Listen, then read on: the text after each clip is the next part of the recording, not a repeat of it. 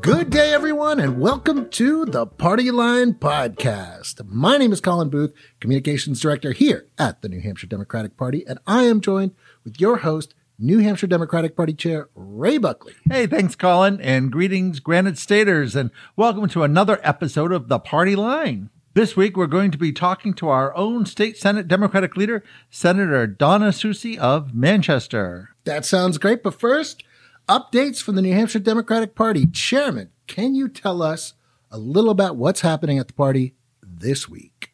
Well, we're gearing up for a number of extremely important special elections throughout the Granite State in the coming months. But first, upcoming is our McIntyre Shaheen 100 Club dinner.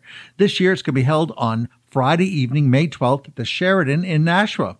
Now, we're going to be sold out pretty soon, so you better get your tickets at NHDP.org. And we've got, of course, all excited about our special guest that we've got coming. Oh, yeah, Ro Khanna, the congressman from California. He's a hell of a congressman, and I think, great friend to the Granite State. And then also, speaking of great friends, our New Hampshire Young Democrats will be holding their board elections this Saturday, April 29th. So make sure you register. If you're under the age of 40 and under, check out with NHYD.org and click the Get Involved tab for more information. Very excited that this new generation is gearing up for their leadership posts. Yeah, a lot of really awesome candidates running for the board this year. I'm really excited for all of them. And of course, we've got those special elections. Democrat Mark Plamondon is running for state rep in Nashua's Ward 4 on May 16th. And Maxine Mosley is running for alderman in Manchester's Ward 6 on the election on May 9th. I was out going door to door with Maxine Mosley over the weekend, getting a fantastic response. She's a well-known, well-respected teacher in that area of the city. And I've never been with a candidate that was so automatically known by the people, the doors that she was knocking on. It's great. So visit our website at nhdp.org or email us at political@nhdp.org to learn more about getting involved in those races. As always, lots of great stuff going on here at the party. Thank you, Chairman. Now, this week in political news in the Granite State and beyond. Donald Trump, he's going to be making an ignominious return to Granite State this week. A little awkward because he's going to be at the same venue Ron DeSantis was at just about 2 weeks ago. This really puts the pressure on for Trump to kind of exceed the crowd DeSantis had. What do you think if we can expect from this circus? Well, I'm always excited when Donald Trump comes because whenever he shows up, we actually win elections. So he's got a magicness about him that we're very excited. Now, look when he shows up in New Hampshire, a large percent of the audience are not even from New Hampshire. They come from New Jersey to Pennsylvania, Rhode Island. And, he did a big event at the arena, and I walked the length of the people standing and not one person yelled or swore at me. And so I told the reporters, I was like, none of these people are from New Hampshire because none of them knew who I was. And while I was doing the interview, this guy came up behind me holding a sign that said Rhode Island for Trump, which proved my point exactly. And in response to the Trump visit, Governor Chris Sununu over the weekend, he called him Trump a loser on Meet the Press over the weekend. It's just interesting to me because someone like Sununu, who, every single candidate he endorsed over the midterms, they lost. So do you think it's fair, someone like Sununu, kind of a loser himself, to be lodging that accusation against Trump? It was a prime example of Christopher Sununu literally saying or do anything to get attention. That he only uttered those words so that he could get noticed that he was on Meet the Press. He gets giddy with excitement every time he's getting interviewed by a national reporter. I come from a big family. I know what it's like, and certainly the folks at the end. And he didn't get a lot of attention as a child. And he clearly is desperate for that attention as an adult because it doesn't make any sense to go on and say stuff like that. I mean, when we've got him on record saying that he's a Trump man through and through and blah, blah, blah. I mean, it just... It's sort of embarrassing for the position of governor, embarrassing for the state, and it should be embarrassing to the Sununu family. Yeah, 1 week, he's a Trump guy through and through. The next week he's a loser. It's just, it seems like any way the wind blows, he's going with it. Yeah. Amazing. Well, thank you so much, Chairman, for the updates.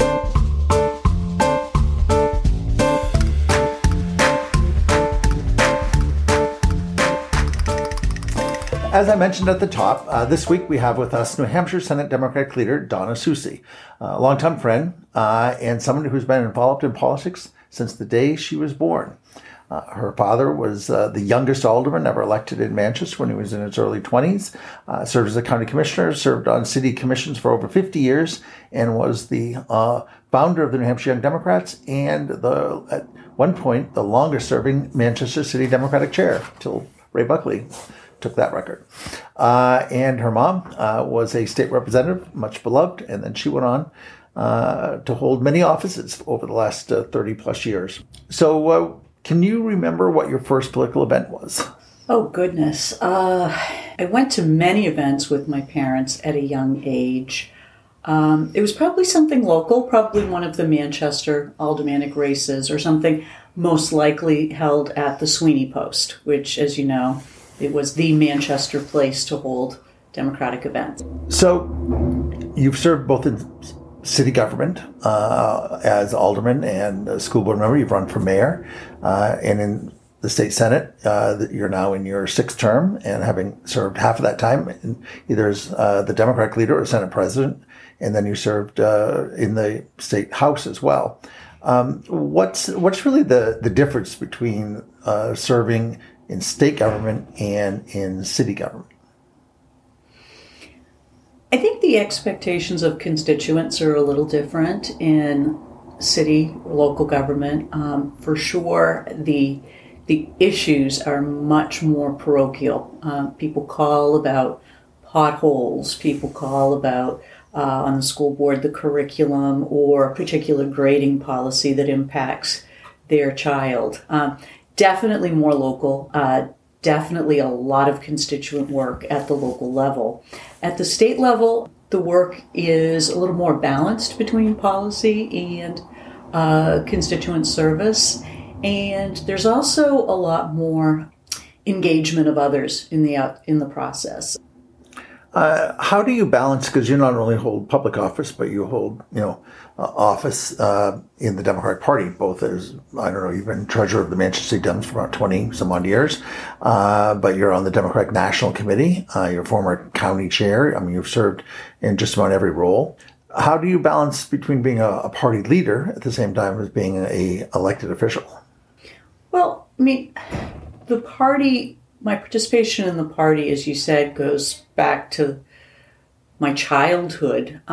Both of my parents always engaged in party politics, my father certainly having held various roles in party politics. But, the values of the Democratic Party inform the work that I do in the State House and always have. And I think the party work also is a way to bring people into the process so that they too will emerge as leaders and potentially elected leaders in our state or in our cities and towns. Before we go into some other stuff about government, while we're talking about politics, you've been to 8, I believe, or 9 national conventions. Which was your favorite? 1992, New York City. I was not a delegate, I was a guest. But there was just this euphoric feeling that I had entering Madison Square Garden for the first time for that convention. As you recall, was when Bill Clinton was our nominee at the time, and he was actually quite far behind in the polls. But as that convention evolved over the week, there was just an electricity in the air that I think really catapulted his campaign from that point and is why he was successful in the general election. But what made the convention so much fun is that it was close to New Hampshire, and as you recall, we all boarded a bus and rode down together. Veteran political reporter John DeStaso rode with us on the bus, so we had to have rules for what was on the record, off the record. But there was also just, as I said, a lot of camaraderie of the delegates. There were delegates from the Tsongas campaign, the Clinton campaign, but it was really just a thrill of a lifetime. Let's go back to public service. And of all of the pieces of legislation you've sponsored, both in the Senate and in the House, what piece of legislation, if you were to pick one to be your legacy or the one that you're most proud of, what would that be? That would be a piece that I sponsored my first term in the Senate, actually, called Joshua's Law. And the reason it's called Joshua's Law is it's named after a little boy who was murdered at the hands of his own father at the YWCA in the city of Manchester. At that time, his mother was hoping to do something to ensure that his legacy lived on. One of the things that was truly a gaping hole in our law and was missing was that we didn't classify crimes as crimes of domestic violence. So the law that I drafted it reclassified crimes such as strangulation, assault, and put the domestic violence, categorized them as crimes of domestic violence. The reason it did so that we could better track the perpetrators or alleged perpetrators of these crimes, because we know that people who commit acts of domestic violence tend to escalate over time. So it helps to better inform bail decisions. It has had an impact on the way we collect data and an impact on the way we deal not only with the alleged perpetrators, but also in the services that we're able to provide to victims over the years. So something I'm very proud of. It's something that, as I said, early in my career in the Senate, I was able to sponsor, but I think it will have a lasting impact. Really something that I'm very proud of. What, if you look back over the last 30 years, what was your best day in politics? So, obviously being elected by my peers unanimously to be Senate President was an enormous honor and something that I will always cherish. There are other moments that really were very important. One that was, having lost Representative Rennie Cushing, I reflect on an awful lot. My first term in the Senate, Representative Cushing and I had a lot of very extensive conversations about repeal of the death penalty, as you know, and I struggled with that vote for a while. And then when the bill was finally passed in the House, passed in the Senate, Governor had vetoed repeal of the death penalty.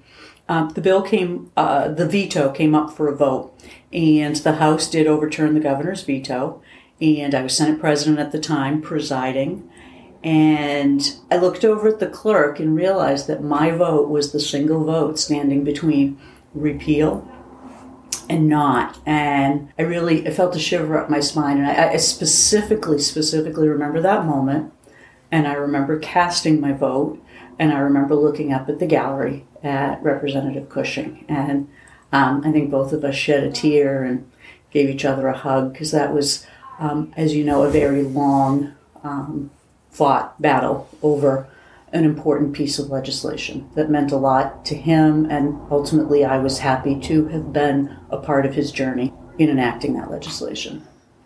You get to make a lot of friends in politics and get to know a lot of folks that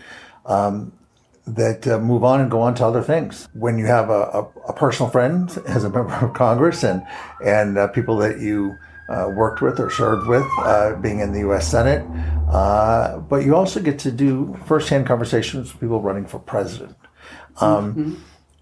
Of all of the people that have run for president, if you had to pick one of them to have dinner with, who would you want to have dinner with? Probably be Hillary Clinton. I knew you were going to pick that. Absolutely. That was a trick question. Wasn't a trick? No, what was it in 1992 that you were saying at the convention about Hillary? Were you wearing a Hillary pin already? I was. I was a Hillary Clinton supporter when Bill Clinton was running for president. I did have the opportunity, obviously, to meet then Secretary Clinton several times, but we did get a couple opportunities to literally just sit and talk as just two women who are interested in politics. And conversation immediately led to our mothers and how our mothers had such an important impact in our lives, and just how much we both value and cherish those extraordinary relationships. So. You talked a little bit about your support for Hillary, and we've talked about, you worked for the state Senate when they had its first legislative female majority. You serve in a state Senate that's 24 members. Right now it's 12-12. And we've seen so many records broken across the country. We've even seen a female vice president. But what do you think it's going to take to have a female elected president? I think time. I think over time that will happen. Certainly Secretary Clinton, carried the torch the farthest. And as we know, she actually captured the popular vote in the United States. And although she wasn't elected, I do think another leader will be in due time. I think the country is ready. As I said, the popular vote went to a woman, and I think we will see a woman, hopefully within my lifetime, become president of the United States.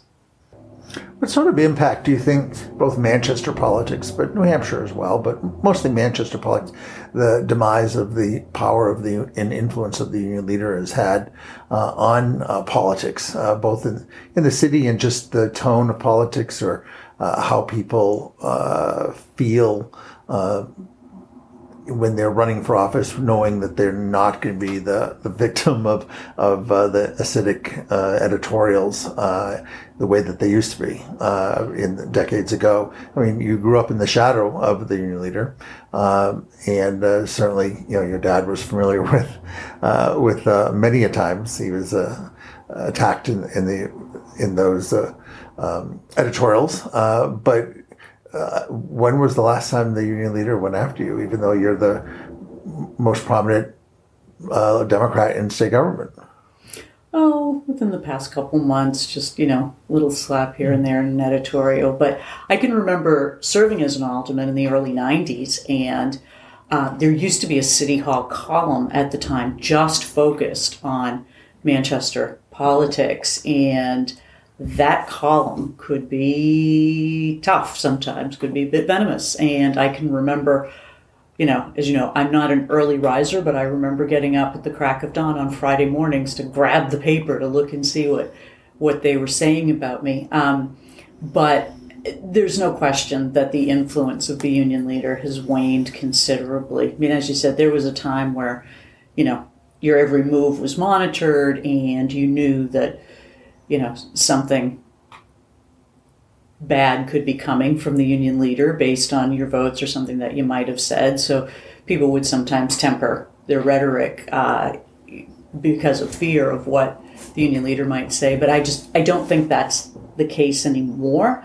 I think they look to the union leader for some, very basic news, but the influence and some of the toxicity associated with it just isn't there anymore. It's sort of a trick question. Do you remember the first time you were interviewed on WMUR? Ooh. It was 1991. Was it? Mm-hmm. Okay. I don't specifically recall that, Raymond. You were at the State House in the hall, and you had been requested by the state chair to be the party spokesperson on a particular issue, and